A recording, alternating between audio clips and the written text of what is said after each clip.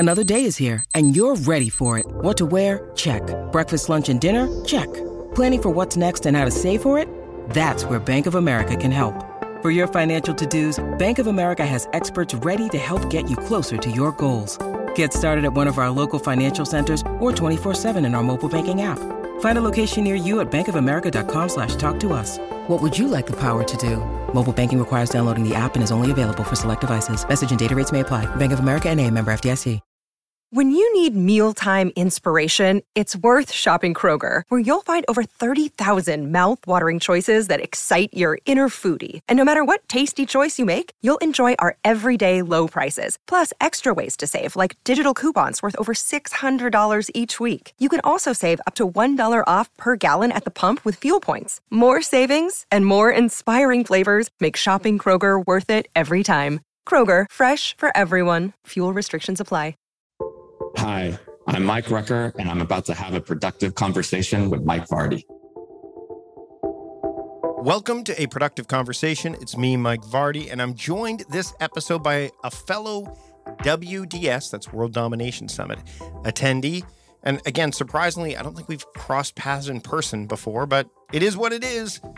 The Fun Habit is the book by Mike Rucker. He is a behavioral scientist, organizational psychologist, and charter member of the International Positive Psychology Association, who's been academically published in the International Journal of Workplace Health Management and Nutrition Research. His ideas about fun and health have been featured in the Wall Street Journal, the Washington Post, Vox, Psychology Today, Outside Magazine, Thrive Global, Fast Company, and The Telegraph. And he currently serves as a senior leader at Active Wellness. We talk about his book, The Fun Habit, because two words that I love that are in the title are fun and habit, and how the pursuit of wonder and joy, or joy and wonder rather, can change your life, but they're interchangeable. I love that the message at the top that says, find delight, fix unhappy. I hope that this conversation handles both of those things to a degree, and if not, the book certainly will. Here's my conversation, and a productive one at that, with Mike Rucker. All right, let's have some fun. Mike, thanks for joining me today on the program. It's been a while. It has been a while. We crossed paths in 2017, right? That's right. Yeah, I believe so. When we were at World Domination Summit together in Portland. And then we missed each other in 2022 when we were both there for the last World Domination Summit. And I'm excited for a number of reasons to have a chance to chat with you today. First off, the book, The Fun Habit, which you have successfully merged two of my favorite things to talk about, fun and habits. But also, before we hit record, we were talking a little bit about the idea of parenting. And, even at World Domination Summit this year, which was one of many I've been to, and you said you'd been to like 3, right? I think you'd been to 3. Yeah. The concept of being a parent and being older, the first World Domination Summit I went to, I was like in my mid-30s. Now I'm, approaching 49. My kids are older. They're 18 and 12 as of the release of this episode. How old are your kids again, Mike? They're 10 and 7. My daughter's 10 and my son's 7. And I was telling you, I was watching a comedian, Sebastian Maniscalco, his latest Netflix special. And he starts talking about being an older parent. His kids are like 5 and 3. And father groups and dad groups and stuff like that, like being invited to the dad group. And he's like, this is totally a foreign concept to him. And one of the things that he said, which I totally gravitated towards, was this idea of when he was invited to, he goes, and I can't do an imitation of him, but he's got like a thick accent. And he says, look, at 49, I'm not making new friends. I'm actually liquidating. Like I'm getting rid of.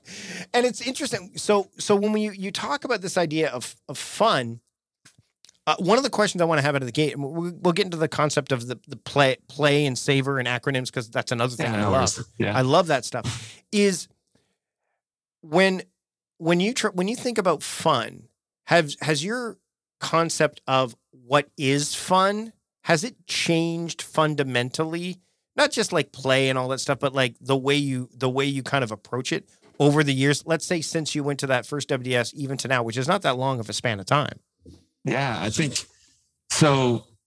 I think for any of us, kind of entering this domain, people first want to know, what is your definition? Because things like, play and fun and joy, everyone, what does that mean to you? Because obviously most people even self-prescribe to their own definition, right? So for me, the definition of fun is really anything that's pleasurable, right? In geek kind of psychology speak, we call it anything on the positive side of valence.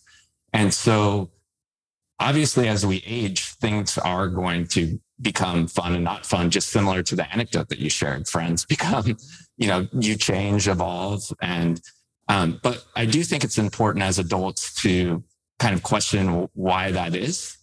For instance, like if you really liked working in your workshop and adult life and parenting has made that harder, or have you just kind of given up, or is there a way to organize your time which you can reconnect to that?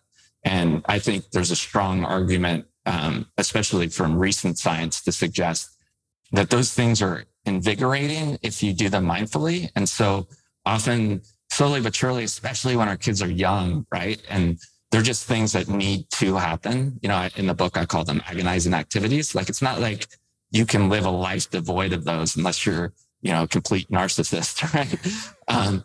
But oftentimes we come out of those toddler ages and then we just habituate our routine because it's comfortable, and we forget that joy needs to be a part of life. And so do things evolve and you start to recreate, what is enjoyable for you, at any sort of duration of time? Absolutely. Right. Because things just change.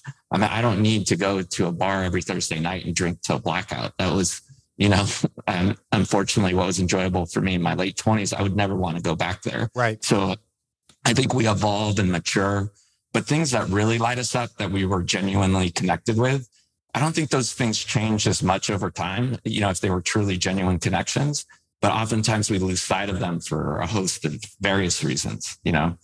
Yeah. It's funny because, my son and I like to play Transformers, and he likes to play it a lot more with me than with anyone else. Not just because of the fact that his friends aren't really into it as much. They're more into video games at his age and stuff like that, but because I played with them as a kid. So I'm very familiar with the lore and all that stuff. I want to talk about the play model that you introduced in your book, because we talked about, fun and habit being words I love. We talked about acronyms, and the model in and of itself is an acronym, but I love the flow of it. It's illustrated in the book. Can we touch on that for people who, because I think structure and framing can help us reconnect with that kind of stuff, and it makes it a little bit less onerous to do so, especially when we've maybe lost sight of it, right? Yeah, absolutely. I mean, it's essentially, well, to get into it really quick, to try to describe it. So play stands for pleasing, living, agonizing, and yielding. And essentially, it was a way to create a simple model around a lot of rich science. Mm-hmm. And so essentially, play and living are things that we enjoy to do. Pleasing activities are things that are fairly easy to do. We don't expend a ton of energy. So they're things that we can sprinkle throughout our week that don't really require a lot of effort. Living is just a reminder to do some hard stuff. Actually now people are starting to coin it type 2 fun, which I think is playful. But these things that might not necessarily in the moment feel enjoyable, but we look back at them with a lot of delight. And they usually lead to either a sense of connection, to spirituality, to nature, or to the craft that we love, and can lead to, a lot of the ability to relish and reminisce those memories, which we know builds resilience. And then yielding and agonizing are things that we don't enjoy doing. And so agonizing, we already touched on that, right? Those are things that are hard to do. I know you talk a lot about, the ability to kind of figure out how to conquer some of those, so you can reclaim some of your time. So I don't know that your audience needs a lecture on that. Oh, we all do. It never goes away. Like, that's the thing. You have to, it's habitual. You have to sustain it. Like, it's so hard because those things don't go away, but people like to try to get away from them, and you can't, right? So no, I need those reminders, right? So no, you're spot on. And I think that's looking at it deliberately is really the behavior there that, yeah, we all need to be reminded, because oftentimes we do just habituate our behavior because it's easy, right?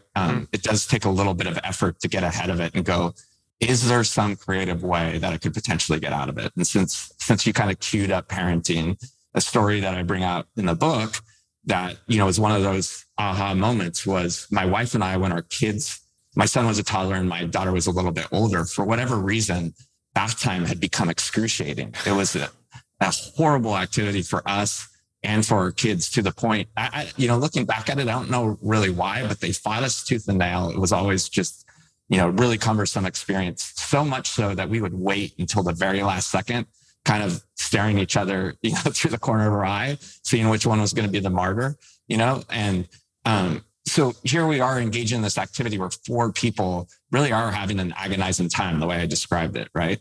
And, so we thought, like, we had friends that were, better off than us, that had nannies that were able to do that chore, and we just weren't in a financial position that we could do it. And the thought of bringing in, quote unquote, a babysitter just to bathe our kids kind of went against social norms, right? That's a very intimate act. And so that idea to have someone specifically just do that seemed problematic until we were like, it's not. It's essentially just a nanny, but, more in line with the gig economy than and it's social norms and these hangups that are stopping us from doing it. So we hired this amazing person named Caitlin. She was essentially a de facto babysitter. So we, extended the time a little bit more than bathing. And for just a little bit of money, we were able to eliminate that agonizing activity in our lives and exchange it for date nights, which we hadn't done for ages. And so only 6 hours out of our 168 hours, within the week, we exchanged this agonizing activity and we're able to reclaim something that was really pleasurable for all 4 of us, because the kids loved Caitlin. And then it became this additive thing, right? Because then when it came to bath time for us, the other 4 nights out of the week, we kind of both, since it was now kind of a variable thing, we enjoyed it more, all 4 of us. And we also learned tips from Caitlin because she made it fun. She wrapped them up as burritos, and it didn't come from this place of duty. It was more, I get to do this when I have to do it. And we sort of used that frame, like, I get to bathe my kids. This is fun now. And it just changed the game. Right. So I think, that's an example of where we got creative. And I think you can do that in any domain, whether that be work or your personal life. Before we move on to the why, which is, we'll get into there's a novelty that you talked about there, right? Where agonizing can you try to transform it and add some novelty to it, which, is fun. How do you make sure that to me, I try to add novelty, and I believe humans really crave it because novelty is uncertain and we love that stuff as well. And it creates some excitement and happiness and even which is a heightened level of emotional experience, right?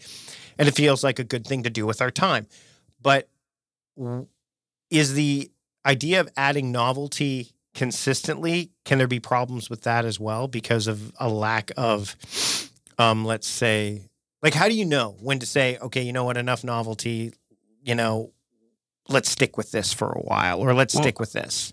Yeah, I think anything is going to get old ultimately, right? In science, we call that the hedonic treadmill. And so, there's a lot to unpack here, right? Sure. One, I was kind of classifying that as variability because, versus spontaneity. And we're going to get into that too, because there's another acronym where we talk about variable and a whole bunch of stuff there too. So you're exactly right. I think, those things excite us. And when we get into, the Y quadrant, which is yielding, not YWHY, but Y that stands for yielding, that variable reward can become problematic, right? I don't know that we need to go at length because most of us know that, social media has been sort of engineered to capture the ability of a variable reward to keep our attention, even though it's not necessarily something that, it's an active activity. It's really passive. So those things exist. Spontaneity and variability are certainly aspects of living a fun life, and they excite us. You and I were talking before the meeting about how Chris had done such a good job, especially in the early WDSs, to create those opportunities for variability and spontaneity. And that's why we have an affinity for that particular conference, right? So done well, it's amazing. But again, I think it's a good segue into yielding where those things can become problematic. And you certainly see that in bad game design, right? Where, something like Bejeweled that can keep us busy for hours, but doesn't really lead to enrichment, to social media scrolling. And the measuring stick that I often use there, and this comes from the literature with regards to the difference between passive and active leisure, is if in 1 week time, could you tell your friend why you enjoyed that activity? And 9 times out of 10, when you're doing something that's just passive and really meant to pacify time, like flopping down on the couch and not really being mindful about what you watch on TV, just kind of, turning on another rerun of Road Rules or whatever it is. Versus, because, oftentimes people think I'm trying to villainize, phones or the TV. That's not my angle, right? I remember watching Lost with my friends as a group. And I remember every one of those nights, right? It's really more about, are these things indexing pleasurable memories in your brain? Or are they things that when you look back on it, they were just a way to pass time? Managing passwords can be a real headache, right? Think about it. Every website requires a new password. Each one needs to be unique, secure, and somehow memorable. But there's a better way. Welcome to the world of 1Password, where your entire company can generate strong, unique passwords, store them securely, and access them across any device without ever needing a reset. Imagine never having to click Forgot Password again. With 1Password's award-winning design, managing passwords becomes a breeze for you and your entire team. It's trusted by millions, including top companies like IBM and Slack. Here's the best part. My listeners can try 1Password for free for 2 weeks. Right now, get your free trial at onepassword.com/productiveconvo. Secure your passwords and simplify your online security with 1Password. Are you a small business owner struggling to find the right talent for your team? I've been there, and I know how challenging it can be. That's why I recommend LinkedIn Jobs. It's not just any job board. It's a community where you can find professionals who are the perfect fit for your business, many of whom aren't checking other job sites. In fact, 70% of LinkedIn users aren't visiting other leading job sites, making LinkedIn your best bet for finding top talent. With LinkedIn Jobs, you can post your job and reach qualified candidates quickly. 86% of small businesses find a qualified candidate within 24 hours. And now, you can post your job for free at linkedin.com/conversation. That's right, for free. Don't miss out on finding top talent. Post your job for free at linkedin.com/conversation today. Terms and conditions apply. Mm-hmm. Mm-hmm. It's funny. My son, and we'll shift gears into the idea of the saver system in a minute. But my wife and I have this discussion quite a bit. And this is related to productivity and time as well, because people will say like, oh man, these kids, they spend so much time watching YouTube these days and so on and so forth. And they're watching people play video games on Twitch, and I don't understand. And, maybe it's because I take a step, I have the luxury of more time because of what I do or the way I understand it. But my thought around that is, well, but we'll sit down on a Sunday and watch professionals play football for 3-4 hours. Like that's their version of that now, right? To a degree. Absolutely. And if you start to reframe, and maybe that's part of this conversation, because fun doesn't, how someone defines fun, we talked about it, it evolves, it changes. And I think that's necessary because otherwise, like to the idea of novelty, otherwise fun, it's no longer fun. Like there is that variability that you're talking about, right? And so maybe I'd love to hear your thoughts on judgment when it comes to building a fun habit, because when we go to a conference like the World Domination Summit and we tell people we're going to the World Domination Summit, and we get a side eye, like, what the heck is that? Like, I couldn't even necessarily explain to my wife what it was that we did there, right? It's very challenging, but yet it was a lot of fun. And that in and of itself, there can be judgment and that around that. So how does someone escape the trap that can come along with that so that they can really foster fun? Yeah, so there were two things there, so I want to make sure I address both of them, right? One is when children think that they're having fun, is there any good excuse to villainize that? And so just to be deliberate, I'm going to walk back from that one because I want to address that you did ask that question, but I don't have a good answer. No, I think there's a host of good information. I think a good measuring stick is still the same because to your point, my kids love watching instructional roadblocks videos. And if I ask them next week what they watched, they'll absolutely tell me. Yep. But then when they get kind of stuck in the TikTok trap and I ask them what they watch, they say no. So again, I think, falling back from wisdom that I pulled from gaming, if they're learning something, then I don't necessarily think that's bad. And I think you're spot on. Mm-hmm. Like, is it something that's enriching for their betterment or something that they're going to look back on? But I do think with children, and this is wisdom that I don't understand intimately, so I don't want to be, I don't want to prescribe anything, is to what degree do you integrate that into their daily lives? Because I do think there could be too much, right? There's still lessons that need to be learned. Mm-hmm. With regards to adults, to shift to that, I think, well, one, you need to be more deliberate, right? If you understand what really brings you up, then if someone passes judgment, you don't need to question that, right? Yeah, and that's challenging earlier in adulthood than later in adulthood. Like, absolutely. And it's interesting because I brought the football example up, and I didn't mean to cut you off, but it is apt. Is that if you can see behind me that I've got a Cincinnati Bengals helmet on my study. I don't watch football from 10 a.m. Pacific time till 4 p.m. Pacific time. I watch the Bengals play. That's the deliberate. You're talking about being deliberate, right? So, for example, for me, it's absolutely fun for me to watch the Cincinnati Bengals play football. It's passive to a degree, but not entirely, because I am able to take some elements of football and apply them to the writing that I do. There's some creativity involved. But if I sit there and watch the next game, I can feel it. I'm like, and not just internally, but externally. Like my wife will be like, is the game still on? I'm like, yeah, sure it is. Like, and I catch myself. So I think that is kind of related to the kid factor of like, if they're spending time watching something and learning something and being deliberate about it, that's one thing. Whereas if they're just, passively just absorbing, for lack of a better term, and not like disconnecting.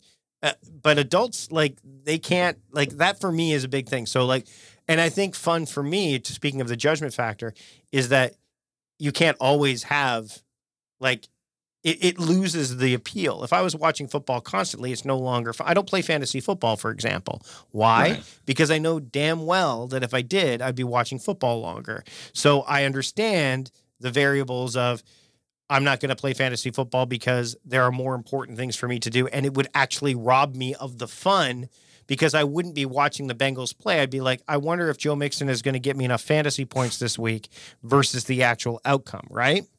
But I'll disclose to you, I'm the complete opposite. So I understand the sort of what someone that's been helpful for me calls the judgment habit. Mm-hmm. And that is that I love fantasy football. I talk about that in the book. Yep. But I don't have a team. And so, purists will be like, how can you like football this much and not like anybody? And so there's that judgment, right? Like, You're not a true football fan because you don't. And for me, because I don't get caught up on that, I really do kind of just plan out my week, set my lineup, and then maybe I'll enjoy a game or two where that really has a big influence on whether or not I'm going to win that week. Yep. That's fun. So you and I, this is a really good way to show how the same thing is different for both of us in a different way. And that's okay.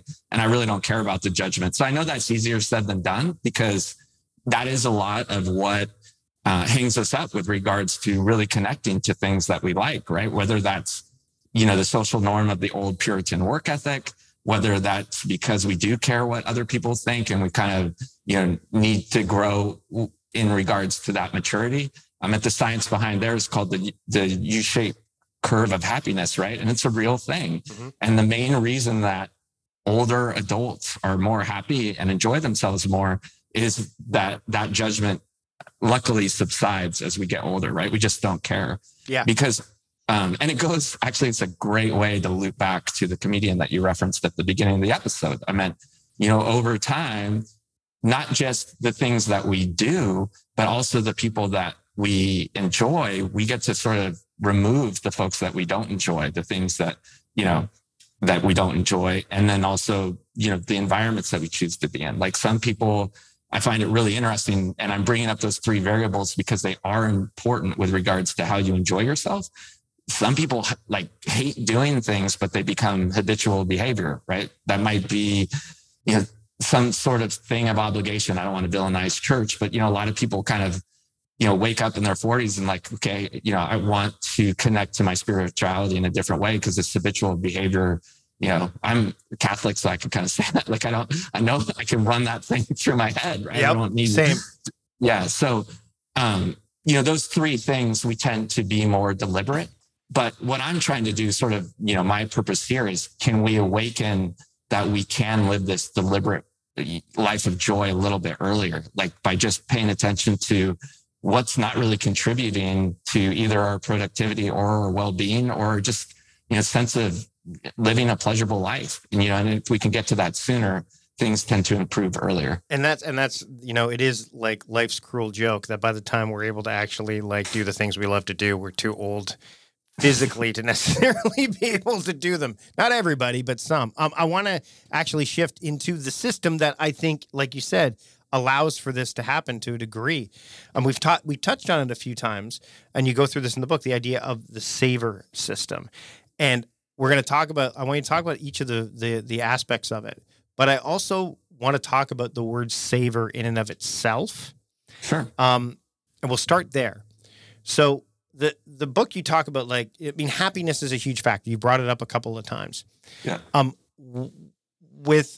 With the idea of happiness and, some of the people I've talked to, some of the books I've read, obviously you can't have happiness without sadness. I think of savor, and I think this is, when I was going through the book, I think this is where you're going with this level of contentment. So it's not like it allows you to me, you get the highs of the happiness and you obviously get the lows, but you get to live somewhere more often in the middle than on either extreme of the spectrum, because it's a long way to fall or a long way to climb either way. So I wonder, that term, and it's savoring a moment versus savoring a minute, right? So moments are qualitative because you can't say, well, this is a moment and it's exactly 1 minute, whereas a minute is quantitative. So savor has a qualitative element to it as well. So I'd love to touch on, when you're orchestrating this acronym, that idea of savor, what was kept in mind? Not just the idea of I'm going to shoehorn this in, because you couldn't just do that. No, but to be authentic, I think you're spot on. But I don't want to give it more than it deserves. Mm-hmm. It is certainly a word familiar, as you mentioned.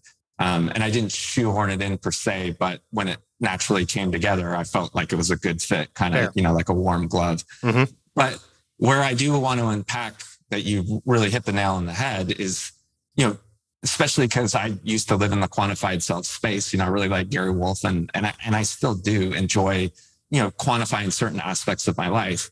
But where happiness is proven to be problematic, it is an act of introspection and evaluation. And so you're spot on that where living a joyful life really exists in a fun way, not to too many puns in there, but is that when we're just doing the thing, when we get out of our own way.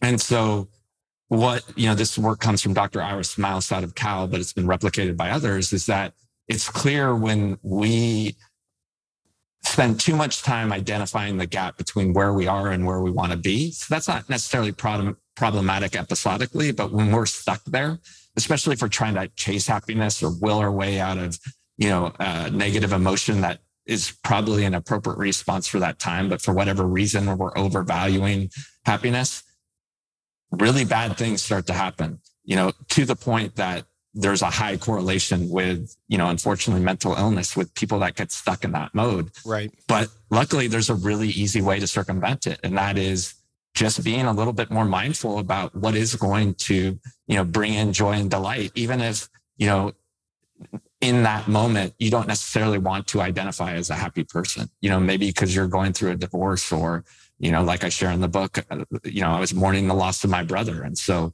trying to be happy wasn't an appropriate response. And my biology, was kind of trying to tell me that, and I wasn't listening. Yeah. Let's unpack savor. Let's unpack what each of those elements mean, because, and being a Canadian, you're missing a letter, but I'll let it go. Fair enough. Maybe the And U is behavior for as you, well, right? But anyway, let's unpack it a little bit. So can you kind of share, and I know we want people obviously pick up the book, but I think there's some helpful framing here that people would probably be able to benefit, the listener right now would be able to benefit from. Yeah, I can rip through it. I mean, we talked about S, in a lot of different contexts. S stands for story editing, which is a fancy way of saying reframing. So a lot of us are sort of caught up in this sense of duty of being adults. And when we peel it back, kind of making sure that you are incorporating joy, because that's an important part of life. And just, that simple act of saying, like, I need to live a joyful life is, Gary Ware, our mutual friend, calls it permission to play, right? Yep. It's an important first step. Activity bundling is a way that, if you kind of want to tiptoe into it, is a great opportunity. So that's like, if you're doing a task that you don't really enjoy, are there ways to add elements that would make it more joyful? James Clear talks about habit bundling, which has, gotten a lot of people are familiar with. That's simply just, perhaps a chore that you don't find fun, adding music or a podcast like the Mike Vardy podcast. That makes that experience more enjoyable. So you're actually looking forward to it. And, to some degree, you can forget about the thing that wasn't that fun. Or, I advocate for pro-social behavior, even for introverts, because we know doing fun things with other people are more fun. So, use perhaps leaning on your fun friends. We talked about that the movie that you went to. Yeah, The Room. We'll link to that in the show notes. Yeah.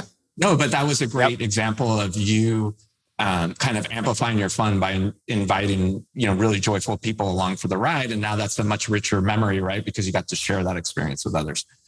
Variable hedonics, we also talked about, that is the fact that fun is, that variability is an interesting component of fun, and trying to find ways to integrate that into your life will likely lead to interesting adventures. And spontaneity tends to be fun in its own right, where you get these really rich experiences that, weren't supposed to happen, but did. Those tend to be the memories that we encode with a lot of detail and look back at fondly. Mm-hmm. O is options. And so this is something that I kind of appropriated from coaching, but we just make better choices when we have more options. And a lot of people think about options with regards to things that are dutiful, but don't, is that a word? But it's a word that they have to do, but don't necessarily think about it in their own joy. So it's like simple exercises of just premeditating what would be fun, so you have it at the ready when you do have spare time, or something that simply reconnects you. Like, I haven't done this in a long time. Like, maybe it's reading, right? So and so joining a book club would automatically, by proxy, integrate that back into your life. So just figuring out how to create more options so that you do have opportunities for more joy. And then R stands for reminiscing, which is an act of savoring. So after you've done all this cool stuff, how can you create a practice that allows you to amplify fun's power, and then also kind of allow you to identify what it is that you like, and maybe as importantly, don't like, so that you can kind of continue this upward spiral. As you bring up the last portion of reminiscing, other than the Little River Band song, I think about journaling as a practice.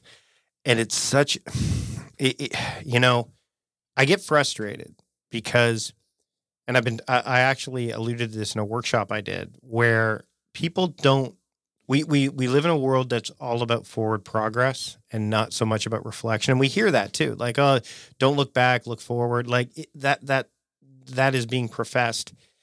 And yet we mentioned social media. That's a form of journaling. You're just journaling for the world. Absolutely. Like, I will throw arguments out there left, right, and center, but I wonder if, I'd love to hear your thoughts on this, is that if by injecting more fun and the fun habit into your life, if it would make the process of journaling that much more appealing, because I feel that a lot of people don't journal. And this is based solely on anecdotal evidence of dealing with, clients that I've worked with and people I've talked to, that they don't have time, they don't see the value, but ultimately it's rooted in fear. Like, they'll see things that they don't necessarily want to see, patterns that are repeating, that they're, that they don't see the inherent value. So I wonder if the injecting more fun will kind of create a better environment for that kind of practice to take hold? So I'm going to dance around my answer. Sure. Well, I'll answer directly. Sure. First, I think where journaling has become problematic is having these absolute prescriptions. It's clear that a lot of people are prescribed a daily practice that's just hard to keep up. Yeah. Right. And so what I advocate for in the book is figuring out what works for you. Is that a bulleted list? As long as there's enough detail that you can look back and get recall, because I have used too much brevity, and then I'll go back and go, oh my goodness, what was I talking about? But some people that love to write, absolutely go for it, because that's another way to have fun, right? Mm-hmm. But others that don't, figure out what is the cadence that works for you, and then incorporate it in a way that feels natural, right, and not foreign. I think that's where we've gone off the rails. I cite Sonia Lyubomirsky's work, with regards to gratitude journaling. And if you do that at too high a frequency, that can actually be as problematic as chasing happiness, right? Yeah. So that's the direct answer. The other is that what we now know, and I geek out on the neuroscience here, is that we're not cause and effect machines like we once thought. We're predictive engines, right? And so optimism truly has a lot of value. This isn't just hearsay, right? It's now been empirically validated. And so the more you integrate fun and joy into your life, you now predict the outcomes of the things that you're doing after these activities in a more positive light. And that just always tends to lift you up instead of dragging you down, like the way the world is sort of architected right now to do to us, right? Whether it's the news, whether it's doom scrolling, we have this proclivity, which allegedly has an evolutionary bias, because we needed to know the things that would harm us, right? In caveman days. But that's just not true anymore. There's as much good as there is bad. And if you bias your life towards the good, just naturally you start to look at the world as more good. That doesn't mean the bad goes away, right? It's not good vibes only. I'm not prescribing toxic positivity here, but I am suggesting that the world is 50-50 and you can live your life pulling to the positive side rather than the negative side. And having a fun habit is a good way to do that. As you talked about this, we alluded to the idea of, ultimate happiness, ultimate sadness. There's no, as anyone who listens to the show regularly or follows my work, they know I'm a comic book geek. They know it. And I was watching, this actually is quite funny. I was watching, just before recording this a couple nights ago, Black Adam. I actually bought the movie. The one that everyone's like, oh, it sucked, it bombed, blah, blah, blah, blah. Critics hated it. I'm like, I enjoyed it. And I am biased because I really like Dr. Fate and was looking forward to seeing him on screen. And Pierce Brosnan, I thought, was the perfect selection. And he said something that I think we don't take into account nearly as much because it's not easy/sexy/simple, all that, is he says, when you see the amount of futures that I've seen, you start to recognize that there's no such thing as absolutes. Yeah, and, perfect. And I... you alluded to that when we talked about the football analogy, is the idea I will watch the Bengals play and that's all I'll watch. And I will get blowback. I got blowback for years, by the way, watching the Bengals because they're like, they suck. Why are you watching them? They're never going to win today. But the reward that I got last year when they made it to the Super Bowl was unbelievable. It was validating. It was the most fun I've had. And it was because I kept at it for so long. Not because it was I'm going to do this, but it was just this is something I enjoy.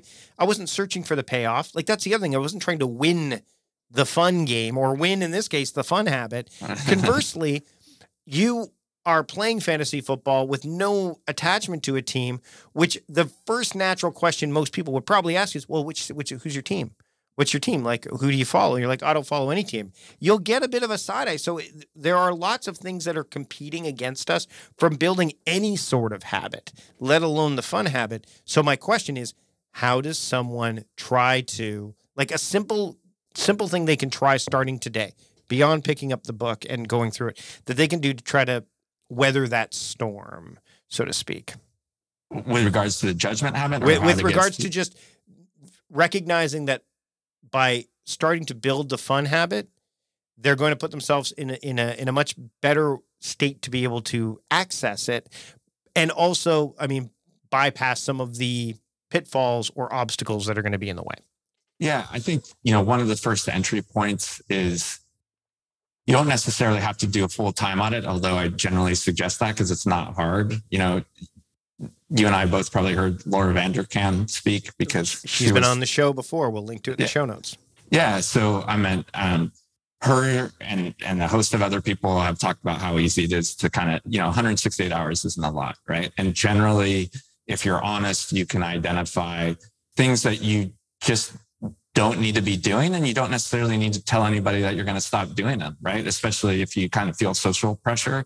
Like, an example to address your question specifically would be relationships of convenience, right? Usually you can kind of just moonwalk out of those, or it's a yielding activity, right? Some sort of passive leisure where, maybe you're just doing it because it feels comfortable, but when through the critical eye, you realize it's not bringing you anything.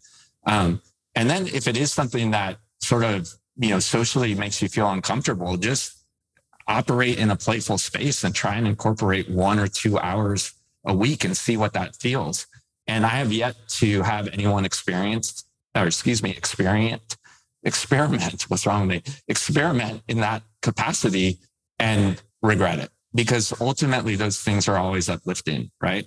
So the only word of caution is if it's something like dance lessons or where you're trying to reconnect to an old hobby, give it 2 or 3 weeks. Because sometimes, to your point, that, initial change does feel heavy. Like, oh man, I used to be so good and now I'm not. But generally you can shake that off in 2 to 3 weeks, and especially be mindful about how much vitality it brings back to your life.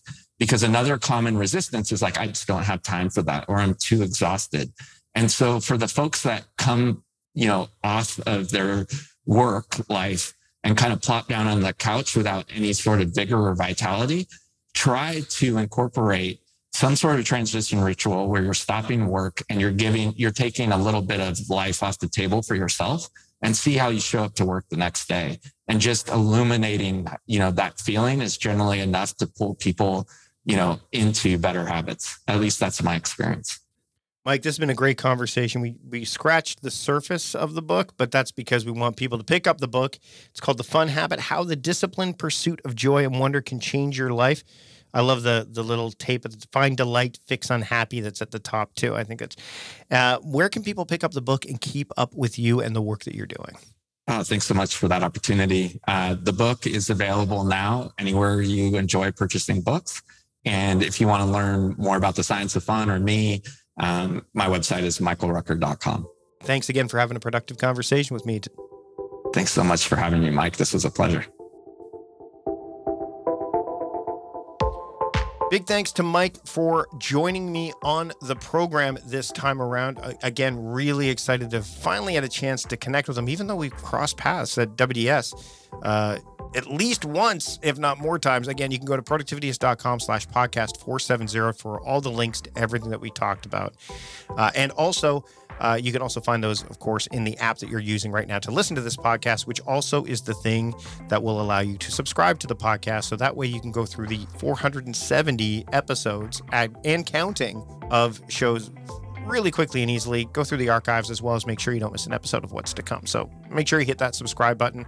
There's no notification bell. I'm not a YouTuber right now, but what I am going to do is talk about the other way you can support the show, which is, of course, checking out our sponsors. Go to productivityist.com/podcast sponsors, and you'll see some of the ones that you heard on this episode. In fact, all of them. And of course, when you check those sponsors out, you do that and they'll know that we sent you. And then that helps keep the lights on or the speakers going or whatever the equivalent of that is in the podcasting world. See, I'm having fun with this one. That's it for this episode. Thanks so much for taking the time to join me. I'm Mike Vardy, the host of A Productive Conversation. And until next time, I don't want you to forget, stop doing productive and start being productive. See you later.